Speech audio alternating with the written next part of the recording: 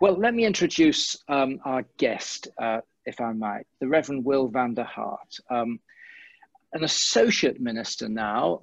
You've moved since you gave us your bio, I think, Will. Where are you on the on that collage of faces, by the way? Yeah, Will? I'm hopefully all up here. There you yes, are. Yes. there And you've moved you were at HTB. Now you're an associate minister, I think, at St. Dionysius. Is that how you pronounce that? St. Dionys. It keeps getting people. My family keeps saying, "Oh, you've moved to St. Dionysius." So I keep saying that's the Greek god of drink and sex. So that's not exactly the best place to begin your ministry or to continue it. So it's St. Dionys was a rather obscure saint, apparently, who I think we're the only church in the country who carries his name. So I've moved there. I've been a priest in London for the last 16 years, in Marylebone, in Harrow, then in HTB, and now in Fulham. Wonderful. Well, I'd add to that, Will, as well as saying a huge welcome to you and for finding time to be with us. It is such a pity because I think our speakers do look forward to an evening at the club as well, and dinner afterwards. And obviously it's a very stimulating environment to meet others and interact together. But I've said to a few of our speakers, we'd love to get you back and have you in for dinner at some point. That would be great too. I think the other thing I'd like to add or underscore from your bio, Will, is that about 15 years ago now, you founded the Mind and Soul Foundation with a psychiatrist. And you described that as a think tank, which is about the interface between mental health and theology. And I'd recommend everybody, if you'd like to find out more, you can just Google Mind and Soul. It comes up. It's a wonderful website. Not right now, obviously, but wonderful website. And there are lots of resources for churches and individuals in the whole area of mental health and theology, and a lot of practical resources, I might add. And Will and I've forgotten your co-author, Will. It's Dr. Rob Waller. Rob, and I actually know Rob quite well, but that's what happens as you get older. But Will and Rob are a great writing team. They've written a number of books: the Guilt book, the Worry book, the Perfectionism book, all published by IVP or SPCK. And the most recent now is the Belonging. It's the Power of Belonging. Power of Belonging. Yeah. So you've departed from calling things books. Well, it's nearly going to be the shame book, Glyn, but we thought we're not going to go there. No one wants to buy a shame book, so it's called the Power of Belonging. Yeah. It's funny because I was thinking, is no one going to tell these guys that psychology has had this great renaissance, this great blossoming of the positive side of mental health, hasn't it? As well as the negative, which we tend to get drawn to. So it's wonderful that you've expanded into that area as well. Is that just out, the Power of Belonging, Will? Yeah, it came out, actually, it's been out a year now. Yeah, and there's a new one in the tank called Climbing Down, which we're just working on. So yeah, we keep writing, and we've got two more. We've got another two directors, Dr. Chiti Obuaya, who's a psychiatrist, and Dr. Kate Middleton, who's a psychologist. So the four of us together have been running the Mind and Soul Foundation, which has been a great privilege. Wonderful. Great. Yeah. Well, we're going to move on to our session tonight. We've adapted the title, I think would be the right word. It was Emotional Health, Flexible Working, and the Pressures of Success. Inevitably, we felt it right to adapt that to the particular times that we're living in and the additional pressures of the scale of change and the pressures brought about by the COVID pandemic. So we're going to be orienting toward that, but still reflecting on particularly the issues of mental health and work. It was Will's preference that I interview him tonight rather than hand over the platform to him. I think many of you will know I'm in the trade myself. I was a psychiatrist, but I did say to Will, they've heard plenty of me, this lot. that we're here to hear you, and we very much want, you know, to draw on your experience, Will. So welcome, and I'd like, if I might, to kick off by, we may break halfway through and take one or two questions, but kick off at this point by asking, where does the Van der Hart come from? Well, Van der Hart is from my dad, who's first generation Dutch. He actually bumped into my mum in Austria. She's from Bristol, and they got married, lived in Holland for 5 years, and then he moved over to work for a UK firm in Huntingdonshire, and they've been living in the same house ever since. So I've got Dutch roots. Actually was in Holland over the summer visiting family, and actually got locked down in Holland. Well, I had to quarantine on the way out of Holland, which was a first. But so I was born in Cambridge. Count myself very much as an English person, but have a strong Dutch heritage. And how did you get interested in this sphere of mental health? I mean, what I get asked this all the time, you know, and people always assume that we're really treating ourselves, you know, that we're only in it to try and sort out our own problems. So what about you, Will? Well, I mean, that's probably true for me. So I was a kind of very gung-ho young ordinand at Wycliffe Hall. I was passionate about evangelism and apologetics. If you'd asked me when I was training for Christian ministry whether I'd end up developing a specialism around mental health, I think I probably would have run pretty fast in the opposite direction. Weirdly, I've always had a sort of interest. I know my grandma struggled with depression. It was kind of an unspoken area of life in our family. She would sort of often take to her bed for sort of days at a time, and people would say, oh, grandma's having one of her turns, which was sort of polite for don't ask. When I was training, I did a long placement in a senile dementia clinic. And as an evangelical Christian, that definitely got me asking questions about the mind, and particularly about how my faith interrelated. I had some very interesting experiences of praying the Lord's Prayer with people who couldn't speak, and then finding that they would actually say the Lord's Prayer, or helping to, you know, sing hymns, and actually people who were unable to communicate suddenly singing. So I saw some very interesting, powerful things spiritually in the senile dementia clinic, which definitely got me more interested in mental well-being. I think my first year of my curacy was very gung-ho. I was a student evangelist, traveling around the city, and very passionate about sharing the gospel at every opportunity. I definitely was working out my ministry in works, not in grace.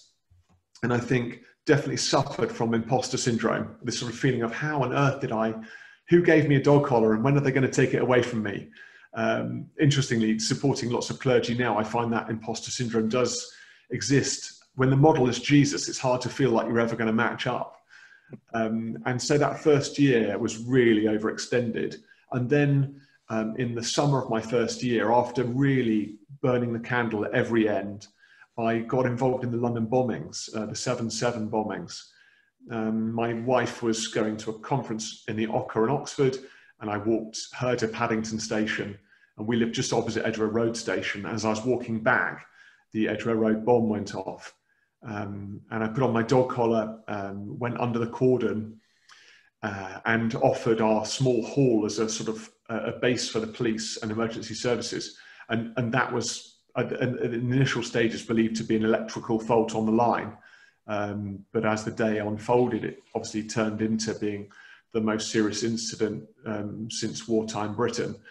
And I saw things, I heard things, lots of it secondhand, which I wasn't prepared for. And the ramifications of that were that, as often is the case with trauma, 3 months later, I started struggling with acute anxiety and panic attacks, all sorts of psychological symptoms of anxiety. But then that sort of transmuted into feelings of depression, thinking that I was losing my mind, and I was relatively newly married. So I was suddenly experiencing quite an acute experience of anxiety and an emotional health breakdown effectively. That was both plumbing the depths of emotional struggle, and also amazingly walking out of that an awareness of God calling me into that particular mission field. So my own experience and my own recovery had a big part to play in my sense of the Lord calling me to begin to speak about these issues. And Will, I'd love to hear a bit about where did you go? You see, I see a lot of pastors leading churches, particularly, but also leaders in other settings. They don't know where to go when this happens. So, I mean, what was your journey there? So my experience was pretty painful, Glyn, if I'm honest. I was, it's too much to say I was a shining light, but I was definitely one of the sort of young guns at Wycliffe who were kind of coming out the blocks. And young men tend to do violence to young men. And I think we was probably all looking at each other, sort of thinking, who's going to be the next Billy Graham? All a bit grandiose. And then suddenly I stumbled at the first hurdle. And I started getting calls from people saying, oh, I hear you've had a breakdown. And I've got to say, there was a little bit of glee in a few too many of those voices. It was just, and I understand that. It was just a kind of sense of, oh, wow, this is amazing. And I spoke to my two senior pastors who were both amazing and really have loved me through it, but they took quite atypical responses to this. One said, you're just tired, you just need to rest. So that was the kind of classic deny position of the time. Mental health doesn't really exist. You're just exhausted. You need to just basically lie down for a week and then you'll be fine. The associate minister, who's very experienced, very much spiritualized my experience. So his belief was that the devil had got into me. Now, if you get someone who's got an early classified anxiety disorder and is acutely anxious, telling them the devil had just got inside of them is pretty terrifying. So he was trying to exercise me. So effectively, my one minister was telling me that I was exhausted. My other minister was telling me that I was demonized. Meanwhile, I was desperately trying to work out what it meant to be having panic attack after panic attack, or being sleepless, or being deeply anxious, or feeling depressed. I had a very, very generous and kind non-Christian doctor. He was, I think he was quite surprised I was a minister, but he was very non-judgmental about that reality. He called me out of hours 5 or 6 times consecutively, which was amazingly comforting. And he took a very healthy, integrated, medicalized approach to my recovery, which actually had significant benefits. I was blessed to know Rob Waller, the consultant psychiatrist from my days at Cambridge, and Rob personally helped me hugely on that journey of recovery. But I think feeling a significant amount of mental health stigma during that period led me then to ask questions in my recovery of, if I'm experiencing this as a priest, what must other priests be experiencing? And also, what must other congregation members be experiencing? So I was a curate in a church of over 1,000 people, and I'd never met another person with a mental health problem before. So that meant one of two things. Either I was the complete anomaly, or there were a huge amount of people with mental health problems who were hiding. And so my sense was I needed to begin to talk about it. Only when I'd felt that I'd recovered sufficiently, because I didn't want it to be a vehicle for my own recovery. But it was interesting when I did start speaking about it, then I started getting calls from other leaders saying, you want to stop talking about mental health because people will start calling you the mental priest, which now I quite like, but at the time, again, it felt slightly terrifying. So, I certainly sense that where we are as a church today, 15 years later, to where we were then are quite different positions, that actually there's been a huge amount of progress in the way in which we're addressing issues of mental health. I'm really interested that you're painting a picture of a very integrated picture, that in the sense that you, everything about your ministry the past 15 years has to bring theology and mental health psychology together to integrate them. My experience, a lot of folk go one way or the other. They either over psychiatrize something, and my faith has nothing to say about this, a bit like your first pastoral overseer, you know, when you're going through this yourself, or they completely spiritualize it and see any contribution from mental health insights, psychological insights as somehow demonic or secular and has nothing to say. And there's this polarization. Something about your experience said, no, it's got to be about integration. Is that right? Absolutely. You know, I very much believe that God has created us mind, body, and spirit. I mean, I think this idea, there has been historically a very sort of Platonite view of the body and the mind, and these things are deeply segregated. And this this idea of Trinitarian monism came into my thinking quite early, that actually that the spirit and the mind and the body are sort of unified, and God's at work in all of them. It seemed to me from my more charismatic tradition that we had demonized the body in that model, that the body didn't matter anymore. And actually we were all about the spirit of God, but we'd lost sight of the fact that Jesus became flesh and moved into our neighborhood, that the incarnation is actually significant in itself. And so wanting to have a kind of an incarnational theology where our bodies were important was significant to me, but then also recognizing that our minds were part of that too, not wanting to kind of create a Platonic newtocracy where intelligence was important, but where actually our minds were being redeemed by God and he was at work in our minds. And so I felt that some of this was an outworking of different theological positions on the self, on the person. Some of it was historical in terms of what we've experienced through our theological history, but trying to kind of create or trying to engage with a theology which addressed both mind, body, and spirit was really significant to me, because I sensed that how I was doing in my spirit had a very direct effect on how I was doing in my mind, and how I was doing in my body was increasingly something which I was becoming aware of as an aspect of my mental health and also my spiritual well-being.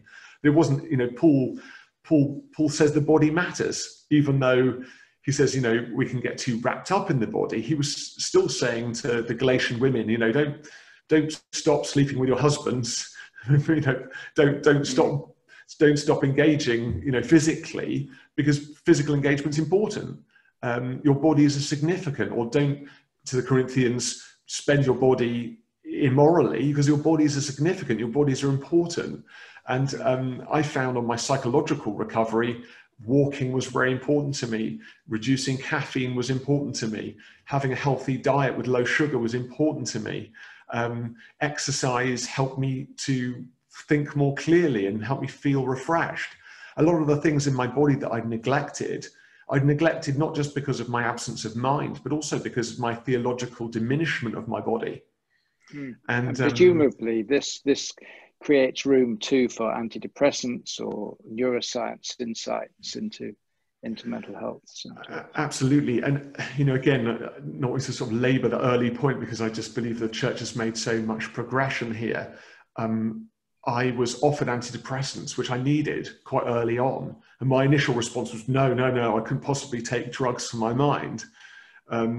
When I understood that an SSRI medication, a typical antidepressant medication, merely stopped my synapses from reabsorbing neurotransmitters that I was already creating, I had a much better framework for understanding how these tablets worked and how these weren't.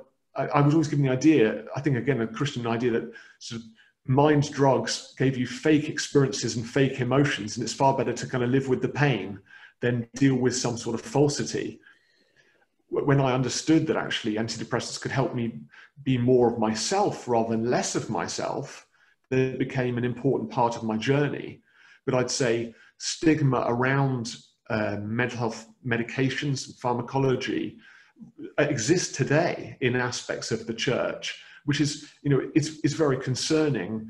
We still find, and we have about 4.7 million hits on our site a year now, from 26 different countries. If I was going to filter out the questions, I'd say probably 30% of all of the questions associate themselves either with, you know, is my mental ill health a sign of spiritual demonization of some kind, or am I allowed to take antidepressant medication?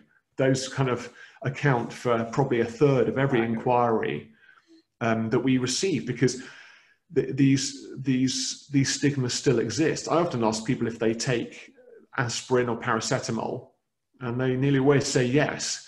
When I tell them those drugs affect their minds, not their limbs, they are relatively nonplussed. But if I say, well, if you took another drug that did a similar effect your mind, is that a problem? Because you're already taking mind-altering drugs right now. Think about the consistency of your argument. But I also ask people, in terms of mental health stigma, when we talk about serious and enduring mental health conditions, the fact is you can't medicate demons. And so where there's a lot of mental health stigma associated with disorders like schizophrenia or bipolar disorder or schizoaffective disorder, assumptions around the spiritual origins of these diseases, I think, are undone by many medical arguments. That's not to say that there aren't spiritual aspects to mental health disorders, but again, the assumption that all serious and enduring mental health diseases are somehow a manifestation of a spiritual reality are kind of undone by the reality that you cannot feed a demon olanzapine and expect them to shut up. Jesus healed people of demonic possession in the scriptures. It doesn't say anywhere that Jesus healed someone of schizophrenia, but people interpolate labels onto the scriptures to make sense of the world in which they live. And unfortunately, I think that's a misreading of the Bible. For me, the Bible says Jesus healed people of demonic influence. That's exactly what he was doing. He wasn't doing something else with a different label. So, doesn't it, yeah, go on. Doesn't it say that he healed people who were moonstruck, lunatics? Matthew 4, doesn't it? Yeah. Yes, and I think there's that's right. There's a sort of a reference there to something different, but not Legion not necessarily wasn't demonic. Yes, absolutely. Yeah. And so Legion was Legion, and that was Legion's problem. But again, I think one of the great challenges of working in this field has been dealing with these centuries-old issues of mental health stigma and assumptions. And I'd say in my work as a priest, I've seen people expressing sort of supernatural encounter who are perfectly healthy in mind and body. And I've equally seen people who, in fact, I'm encouraged deeply by the ministry of many people who have serious mental health problems, who are not less spiritual or sanctified despite their reality in terms of their mental health condition. In fact, the church itself is founded on so much mental health. And Charles Spurgeon, kind of greatest preacher of his century, of 20 years of quite chronic depression. Mother Teresa of the 20th century, equally 20 years of depression. Martin Luther, father of the Reformation, suffered with obsessive compulsive disorder and anxiety. John Bunyan's Pilgrim's Progress are based entirely on his experience of OCD. In his first book, Outlandish Thoughts or Painful Thoughts and Rituals was not a good seller because it was just a dialogue of his mental ill health, and Pilgrim's Progress is an allegory of his mental health recovery.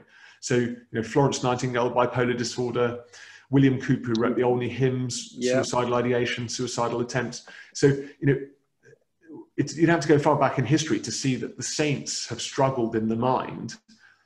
But somewhere along the line, I think particularly in the last century, our assumptions around mental health in many churches have hardened against the ability for those people to play a full part in the community of the church. And for us as an organization, many people now say things like, I'm sort of prayed for every week, but I'm not allowed to participate until I recover. Well, what if my condition is lifelong? How do I serve Christ now? And that's a massive challenge for people. And just before we move on to the stresses of COVID, would you say the journey you've been on the past 15 years since that original experience, Will, has it led you to think in terms of you're having a theology of mental health now? Do you think in this term? Yeah, absolutely, I do. And I wonder, I think what I kind of argue is that everyone has a theology of mental health. The trouble is that sometimes we have an ill-informed theology of mental health. So there is certainly a theology of sort of, you know, of spiritual influence, which is the idea that actually everything that's happened to me mentally is an outworking of some negative spiritual force. There's a theology of medicalization, which tends on its own to treat very much the physiological and psychological aspects of a person without addressing their spiritual needs. But there's also a developing, I believe, theology of mental well-being. And when Jesus treats the lady with bleeding, I sort of see that manifest in Scripture. And let me just briefly explain what I mean by this. But for me, the theology of mental well-being is a theology that addresses the ability of the person to flourish in full. And so the lady with bleeding comes to Jesus. She has a physiological problem and she receives healing from Jesus, but Jesus doesn't allow her to escape with only that healing. So Jesus, in the context of the crowd, calls her out.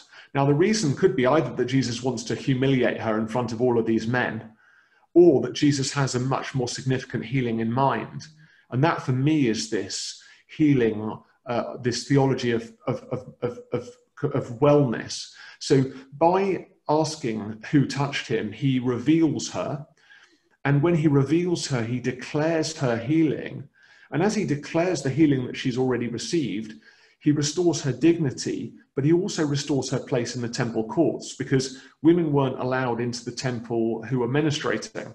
So this woman was a social outcast, and she was also an outcast from the temple court where she could worship God. And so Jesus addresses not only her physical need, he also addresses her sociological need. That's for acceptance within the context of community. He also addresses her psychological need. That's for a need of restored dignity. And then he addresses her spiritual need. That's the need to reconnect with a community of faith. So for me, a theology of mental health is really a theology of human flourishing. And it's looking at all the ways in which God addresses our need in the context of healing. And so I kind of use that, if you like, as a framework to understanding so much more than asking whether or not we are in the remission of symptoms. And I believe very much that we can see a remission of symptoms, or we can see a fluctuation of symptoms, but that doesn't negate our ability to find a broader healing. And that is a healing in the community of faith, the participation in worship, and the restoration of our dignity. And I think that's where psychiatrists and psychologists and priests and the community of faith can all work together, rather than compartmentalizing a healing model into either you're psychologically well or you're psychologically ill. Or monopolizing a particular perspective, as you've been saying, that it's all physical or it's all spiritual and so on. Yeah, that's a great vision, and what a wonderful picture. I'm just going to pause for a moment and just draw everybody's attention. If you go to the bottom there is the chat button you should be able to see. And if you go to the chat button, you will see a little welcome everyone to tonight's meeting of the National Club. Please type your question here. Remember to give your name. So as we go into the next portion, if you could, questions that have already sprung to mind, pop them in there. And I'd be really encourage you, please, to be as interactive as possible, because Will is itching to have some conversation, Q&A with us. But moving on to COVID, Will, what do you believe has been the most, I guess, pernicious effect of this pandemic on emotional health generally?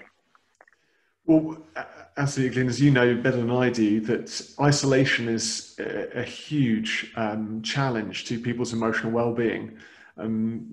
Rob and I wrote The Power of Belonging because we were trying to make sense, if you like, of attachment theory, which is used, very broadly in education and psychology. I've always felt that attachment theory, Bowlby's theory that we have, fourfold attachment, has always missed something. It's like starting at B rather than starting at A.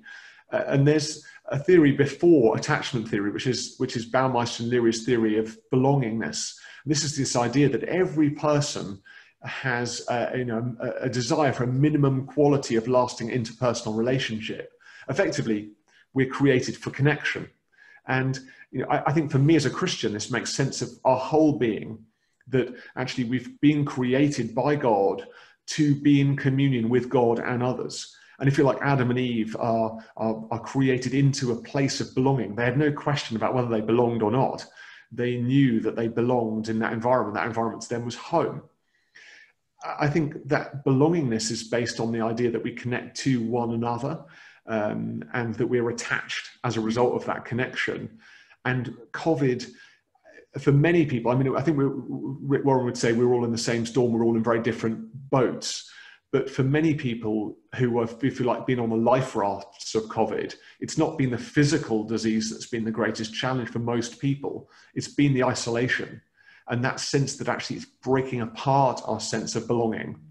And whilst I believe wholeheartedly in social distancing and wearing masks, there's no doubt that the loss of personal facial connection and certainly the loss of the experience of the embrace have hugely diminished us psychologically. And so my work, probably your work in coronavirus, has been to try and create connection, at times, using quite weak tools. For example, Zoom has been shown, studying Stanford University in America, to be a low empathy tool. You're actually better off phoning someone if you want to experience empathy and connection than you are using Zoom. The reason being that as humans, we depend on visual clues as our sort of priori automated model. So if I can see something, I'm dominated by my sense of sight. If I close my eyes, I use other senses which create stronger empathy. So if I'm going to smell a rose, you might try this at home, you close your eyes and smell it, because when you close your eyes, you experience an olfactory experience which is greater when your eyes are closed than when they're open. Equally, if you hug a friend or if you kiss your wife or husband, you often close your eyes because the sensory experience is more powerful. And so Zoom diminishes our sensory experience of connection, which we hear through tone of voice, because we depend on the eyes, and then we realize no one in this group of 60 people are actually looking at us and they can't see us. We can't find eye contact. So there are aspects of COVID specifically which mean the margins of life are diminished, the connection in life is diminished, and the tools which we're using actively break down our feelings of belonging, connection, attachment, and intimacy. And all of those things, I think, are essential lifebloods for feeling well emotionally. Gosh, that is such a rich set of insights there, Will. How do you account for the fact that there's some data that in the early phase of lockdown, emotional health amongst teenagers actually improved for a while and then deteriorated again? And certainly I have a number of friends, I've rung them up and I've said, how are you getting on? Wanting to comfort them in their isolation. And they're in paradise, in lockdown with no responsibilities. And, so how would you accommodate that into that perspective? So as I said at the beginning, I mean, obviously we're all in the same storm, we're all in different boats, and there's no doubt that some people's boats were a lot more comfortable than others. I think one of the things that's a concern to me is that I think the state of ill mental health amongst young people was reaching a kind of catastrophic proportion prior to lockdown. And if lockdown was an improvement on young people's mental health in this society, then that says something about the state of mental ill health amongst young people in this country prior to lockdown. So there's a great concern I have there. I mean, the UK is the capital of self-harm in Europe. Manchester is the capital city of self-harm in Europe. We have higher levels of self-harm amongst young people than any other European country. And our CAM service, as much as it is incredible, admirable and wonderful, it lacks the resources it needs to function well, as you know better than I. And so there is, if we're going from 0 to sort of plus 1/2, then we've still got a long way to go before we reach a scale of goodness. There are, though, other things at play. And one is that some young people were spending more time within the family home and were actually experiencing the family community more effectively than they had done other times. So to play into my first point, children within the context of families at points were experience greater proximity to family and parenting than they would do in normal circumstances. And so there were definite upsides for some young people. But I think the key thing here is about how short-lived that experience was. So we talk about the phases of collective trauma response as a way of measuring trauma experience. And this is a relatively universal scale. And we have the impact phase where there's the event, and then we move quickly into the heroic phase. And in COVID, lockdown 1, this was when everyone was baking sourdough bread and making sort of rainbow signs for the NHS and doing hundreds of exercise videos a day on Zoom with you, Joe Wicks. But it lasted about a month or 6 weeks before we started moving into the disillusionment phase. And so, if there was an upswing in young people's mental health, it was probably noticeable within the first couple of months. But the disillusionment phase has been a pretty steady phase since then. And we have been on an adrenal drip, and we're not designed to experience low-level anxiety for that length of time. And then we obviously move out of disillusionment into the rebuilding phase, which for us was sort of September and October. But again, we're back into the disillusionment phase with the resurgence of the disease. Ultimately, we're supposed to be moving towards the wiser living phase, but that's really 3 or 4 years down the line from now. So, the phase of collective trauma response would say everyone, bar people particularly living alone or specifically vulnerable to the disease itself, were experiencing something positive within heroic phase. I saw this, I worked on the Grenfell site for a couple of years as part of a multidisciplinary mental health team.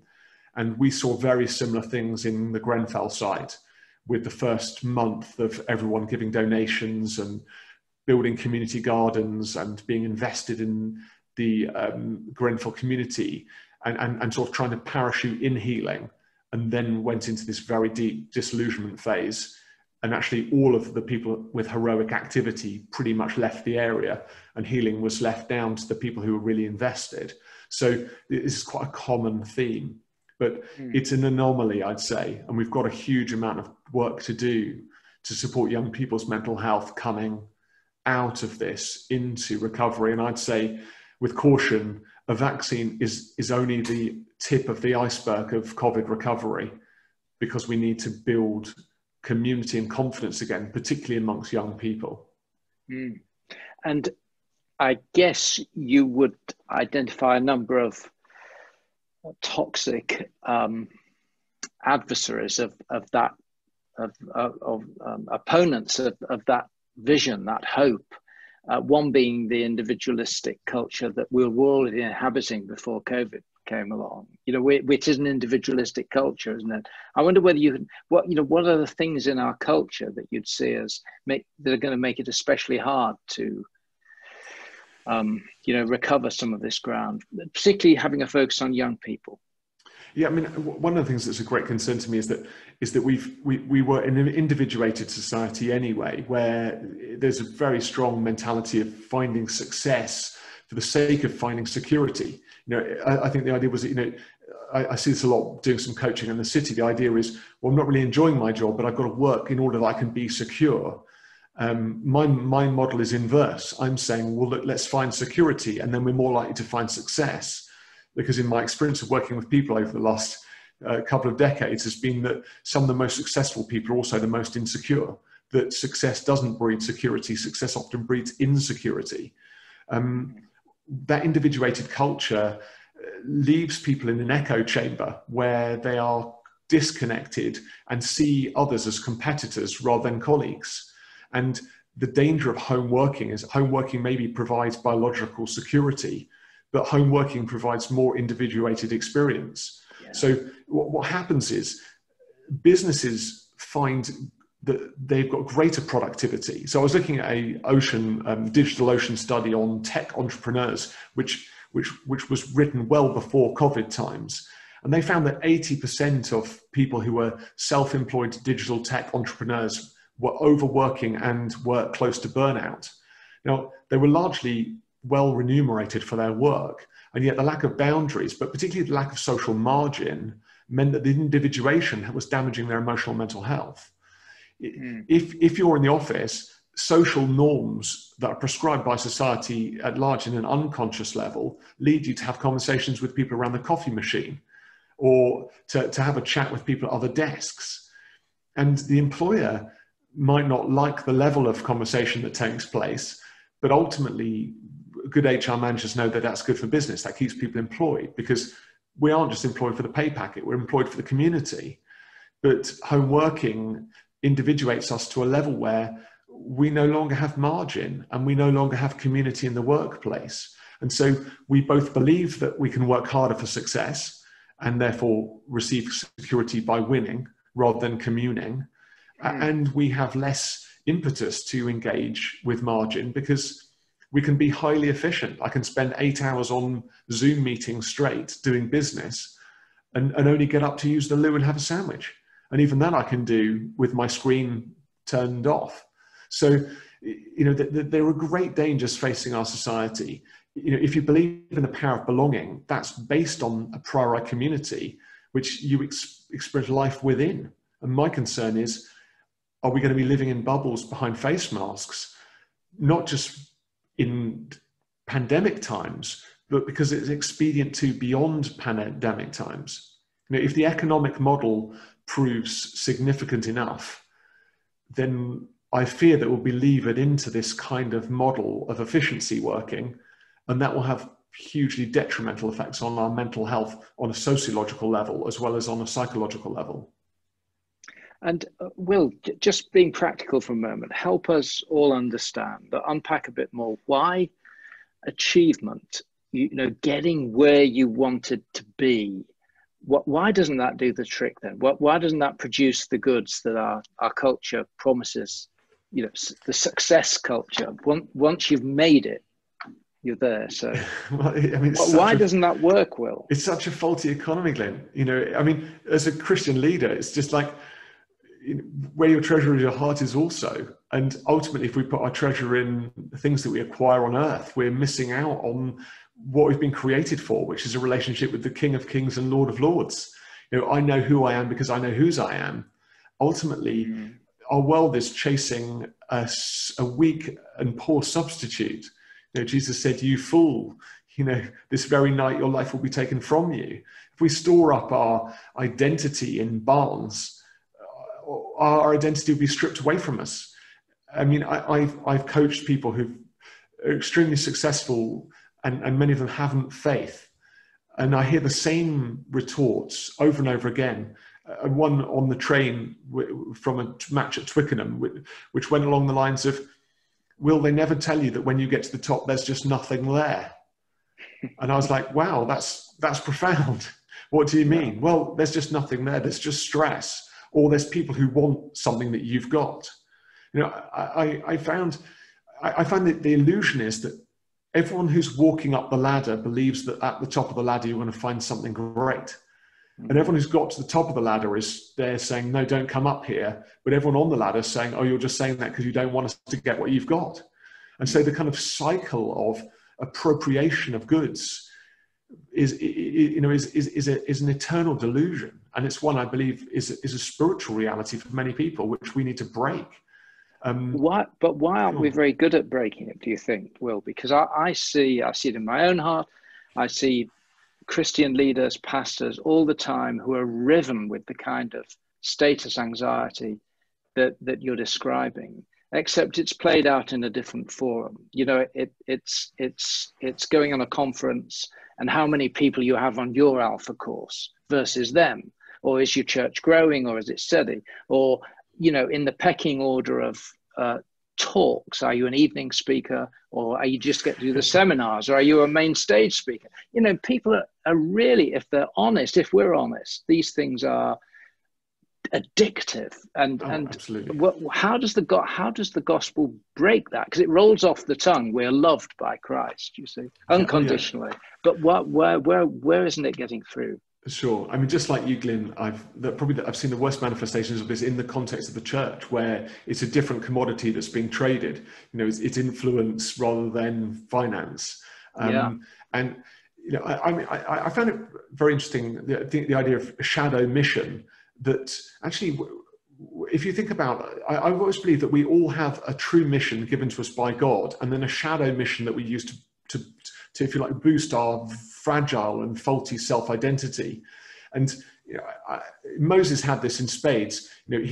His true mission was to lead the people of Israel, the lost sheep, into the promised land, but actually ended up leading the Midian sheep around the desert.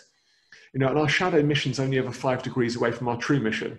So I can preach Christ crucified for the sake of my true mission, which is to make Jesus known, or I can preach Christ crucified in order that people might think that Will van der Hart is a good communicator. And when we don't acknowledge our shadow mission, we're often bent that 5 degrees towards it. And, if I was going to be so bold as to offer God an 11th commandment, it would be know thyself. I'm not going to go there, but if there was one, it would be know thyself. And I think that the danger is that the work of reflection is a lost work in the 21st century. That particularly within the evangelical church, we've had this idea that introspection is navel gazing, and actually the need of the gospel is so great in the world that we've got to get off our backsides and start preaching the good news. Now, I believe that wholeheartedly, but I also believe that in the process of doing that work, we have to become aware of ourselves and of our great need. On one level, I don't believe that we'll ever see the full restoration of our identity in Christ until we're with him in glory. But I do believe that the revelation of those areas of vulnerability in me to myself can lead me to a space whereby I can appraise myself and augment my reality. I can challenge and appraise my activity in order that I will not succumb to the need to constantly prop up my weak and vulnerable self-image. So this is the great danger of our lives in leadership, everyone on this call, that we are vulnerable to potentially boosting our self-esteem by feeding our shadow mission. And normally the shadow mission is overcome by a false self. So the false self is an identity which is neither really rejected, neither really accepted, but we hide behind that to be rewarded by the goods of our shadow mission. So people will say, for the vicar, it's hanging around by the door at the end of a talk to try and kind of hear, what people are saying about the sermon. And so somehow then, gleaning the goods of that. When actually, if we're rooted, again, this is typical, and maybe it's traditional teaching about having an identity rooted in Jesus. But this all comes back to this idea of knowing that we belong to God in fullness and having the security of the knowledge of that relationship rather than trying to build an image or an ego that serves us rather than serves him. Well, that is so rich. We could talk for forever. I'm going to move on to the third section, a briefer section, which is one or two practical issues about how we can support our emotional well-being through this time. Will, just want to take a couple of questions that we've had in. I'm going to combine them actually because they're from Clive Mills and Esther Taj. Thank you, Clive and Esther, but both essentially saying, and you get this all the time, I'd imagine, Will, how do you advise a Christian who needs the kind of integrated help that you're talking about, both a medical approach and the insights, the ministry, the pastoral ministry of somebody who can maybe pray or develop pastoral insights that may be missed by the GP and so on. So how do you get these two together? I think that's what those questions ask. Yeah, it's a really helpful question. And I would say we sometimes have to find those things for ourselves. If you like, it's sometimes going to the fridge, getting out the milk, getting out the eggs and getting out the bacon. You've got to do it, and then you can make the cooked breakfast. In terms of trying to find a healthy psychological model that serves the spiritual, the pastoral, and the pharmacological, maybe as well the medicalized view, I think it's very important to recognize that it's great to find a Christian psychiatrist, but honestly, what you want is a good psychiatrist, not a Christian psychiatrist. It's lovely to have a Christian doctor, but you just need a good doctor, not a Christian doctor. And then looking at whether or not your pastor or priest has the skills to be able to support you, or maybe as someone within the context of a congregation. And then it's also about relationships with others. I think when we're going through a season of mental ill health, it's easy to turn everything into a conversation around the medical side of psychological struggle, without recognizing that just talking about your cat or having a walk around the block can be really good for you. So taking an integrated view, and if you like, taking little bits out of the fridge for you, which maybe don't in themselves integrate, but within you do integrate. I would say that there isn't a one-stop shop for your psychological and pastoral recovery. But you are a place which God wants to invest into, and he can bring many people alongside you for that work. And I think there's plenty of scripture for that, to back that up, about how together as the body of Christ, different aspects of the body serve different function, and that those different function together can make the most significant and empowering difference into others' lives. And so I would say, try and take all aspects of that rather than looking for one answer. And again, a classic mistake that folk make is the idea that I'm just going to do one thing with one person. And I'd say take wise counsel from a number of different positions, but don't just take one position. Try and let them be integrated in you. And certainly when I was practicing as a psychiatrist, if there was a pastor involved, and my heart would break that often there wasn't, that somehow the whole thing had been offered over to the psychiatric model. And I said, is there a pastor involved? If there was, I'd love to get them in sometimes, in with the three of us, so that we could make sure we're all on the same page and work in that more integrated way, which is what you're saying. I don't want to do his work, he doesn't do my work, but we can both have something to say. Will, can I, just before we move on to the third part, just say, everybody, we're going to finish soon, but any more questions, please just put in a few more just for us to finish with. That would be great. I want to ask you, as we tie up, Will, to give us some practical tips on how we safeguard our own emotional well-being during this period, particularly those of us who are managing remote working or, odd, strange working conditions, and maybe the isolated sort of conditions that you described earlier. Thanks, Glenn. Yeah, I think, on the relational side of things, I'd say have a minimum of a half an hour telephone call with your screen off with someone you care about every day. And this is a discipline. I mean, all this stuff. When God speaks to Cain, he says, "Sin is crouching at your door, but you must master it." And there is mastery involved in the process of self-care. And I don't think it's necessarily sin, but it's certainly breakdown is scratching at many of our doors unless we take some mastery over our work for self-care. When Jesus invites us to love our neighbour as ourselves, I think we'd be doing a disservice if we actually loved our neighbour as we love ourselves in many cases, because we don't love ourselves well enough to be actually offering anything positive to our neighbour. And so loving our neighbour well means being able to understand that self-care is a significant and important principle for us. So I would say have a minimum output working of a screen off conversation with a friend or a family member every day if you're living alone. I think that routine is really significant, and being disciplined in your routine means actually containing your work within the hours that you might normally work. And I know immediately people say, "Oh, I could never do that. I could never do that." And it's largely about the discipline of accessibility. If we make ourselves available, we will work more than we need. I would say, Spurgeon said that prayer should be the key to the day and the lock to the night. Now, is prayer the key to your day? And is it the lock to your night? If it isn't, there's a significant issue of margin around your day.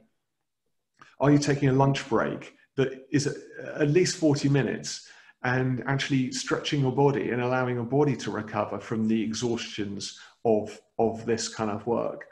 And what are you making? I think creativity is a core aspect of the human spirit. If you don't know what to make, have a look on YouTube and you'll find lots of ideas. But I mean, I appeal to chaps, go and get an Airfix model, buy a mod from a model shop. You used to make them when you were a child. Get yourself a B-52 bomber or a Spitfire and some glue and a craft knife and make that model. Okay, you will love it. It will fill you with joy. And it doesn't matter where you put it afterwards, but make the model. Or you might be a woman who likes Airfix, by all means, but you might be like my wife. Yeah. You might be like my wife who likes to knit or crochet or paint or draw or whatever it is that you like to do. But do something creative every day, because God has created you to create, because he is a creator. And as you mirror his creative spirit, you'll find life. You'll find a sense of well-being. Be fruitful. And Zoom is not a place for fruitfulness largely, but try and find space for creativity every day, and find some space to reflect. I find that God is the great psychologist. And in the Bible, he asks the 5 most important questions we can ask ourselves every day. They're the first 5 questions he asks mankind. Where are you? In Genesis 3:9. Who told you that you were naked? Genesis 3:11. What have you done? Genesis 3:13. Why are you angry? Genesis 4:6. And where is your brother? Genesis 4:9. They are the 5 most important questions you could ask yourself every day. They are the tools for human reflection, because we're asking the orientation question. Where am I in my day? Where am I today? Like, how am I doing in myself? Who told you? That's the communication question. Who's speaking into my life right now? Is God speaking? Is the scripture speaking? Are friends speaking? Are family speaking? Who's speaking to me right now? Then we've got the activity question. What have I done? What have I achieved? We see that in the Psalms and Ecclesiastes so much. What have I done? What have I actually achieved here?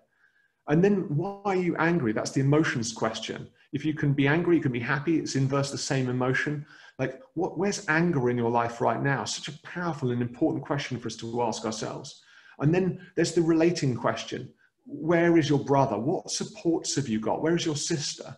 What supports are there in your life today?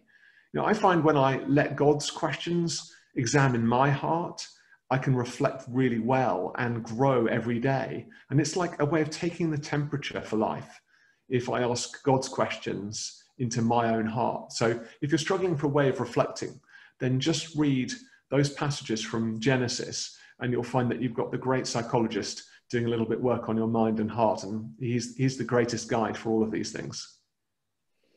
Wonderful. Will, do you have any comment? The BBC were reporting a study recently about the benefits of going on an AWE walk, AWE walks. Did you see that at all? I didn't see it, Glyn. I didn't see it. Well, what's it stand for?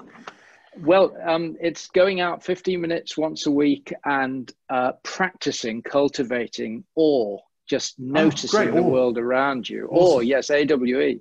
Yeah. And it's one of the decentering experiences. The whole point is to get yourself out of the center of the story. You're still an important part of it, but it's a story now that's bigger than you, because you have cultivated that sense of being part of a story that's bigger than just Glyn Harrison or and one of the things about lockdown, it can lock us down into that intense sense of self-preoccupation if we're not careful, I guess, too. I find gratitude really revolutionizes my mental health for sure. Yeah. And I went on, I do Instagram, which is not everyone's cup of tea, but I made a commitment that I would take a picture of something that I was thankful for every day. So for the last 4 years, I've taken 1 photo a day just to say thank you for whatever it is. It's normally a view of the River Thames or a bridge or something, but I just take that photograph every day to say thank you. And I find that it just gives me a little bit of joy every day. And interestingly, it started giving a lot of other people a little bit of joy too, but it's just a reminder of saying, actually, when we give thanks, it changes us more than it changes the recipient of our gratitude. And it's another decentering process. Yeah, absolutely. So that's a great tip. 1 photo a day, something we're thankful for, and to give thanks. Yeah, let's flood the internet with gratitude. I just think the internet's a place of so much pain and accusation. How about we all flood it with one just moment of gratitude to God? Thank you. Thank you for this incredible view, or this incredible friend, or this incredible walk, you know, just to say thank you. It's revolutionary. Last question, Will, from Esther Taj. And David and Jim, I'm just going to leave yours hanging, if I might. And normally I'd say, do see Will afterwards, but we can't do that today. But Esther asks, what can we do practically to help our local churches become more mental health friendly communities? Very briefly, Will. We've talked about ourselves. Yeah, it's such an important question. To our churches? I mean, we developed a mental health access pack for churches a couple of years ago, which is quite a big resource now. And I recommend just passing that on to the priest or pastor involved and saying, look, have you read this? We can offer support as an organisation. We're trying to help churches become mental health friendly. And so I do pass on the Mind the Soul Foundation resources. They're all free. And we'd love to see more churches really get mental health friendly. If you are a psychologist or a psychiatrist or a mental health nurse or someone with an interest, we always suggest, how about setting up a group in the church of people who work in the area?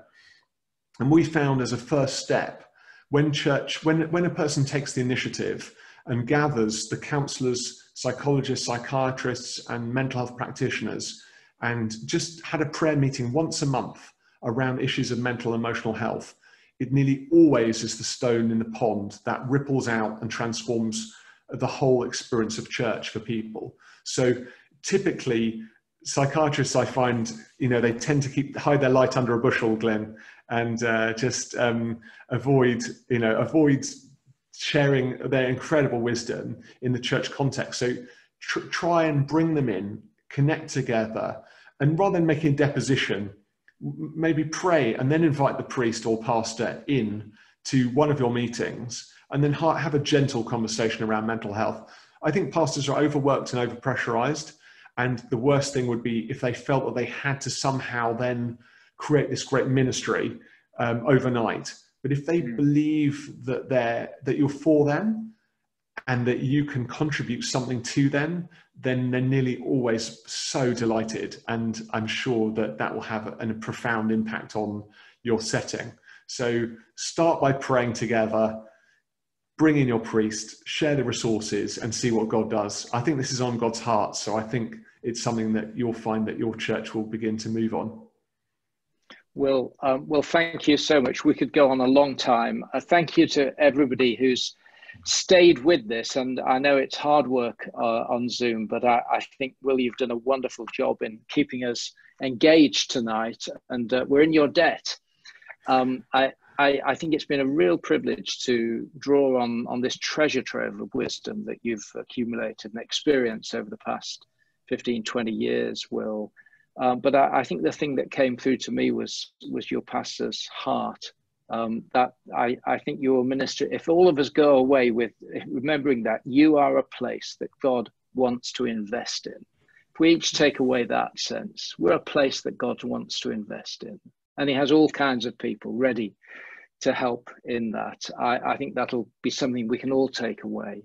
But I think the other issue, the other thing besides your great experience is that you've modeled to us too the kind of self-awareness that you're calling the church to develop much more. And I think it's been wonderful for us to be able to benefit from the way that you've taken that early experience of trauma and pain and redeemed it, not only in a way that has brought health benefits for you, but which has brought benefits, grace into the lives of so many other people. And that's a wonderful stimulus and example for us, I think. So thank you so very much. And we'd love to get you back again and hear more from you, Will.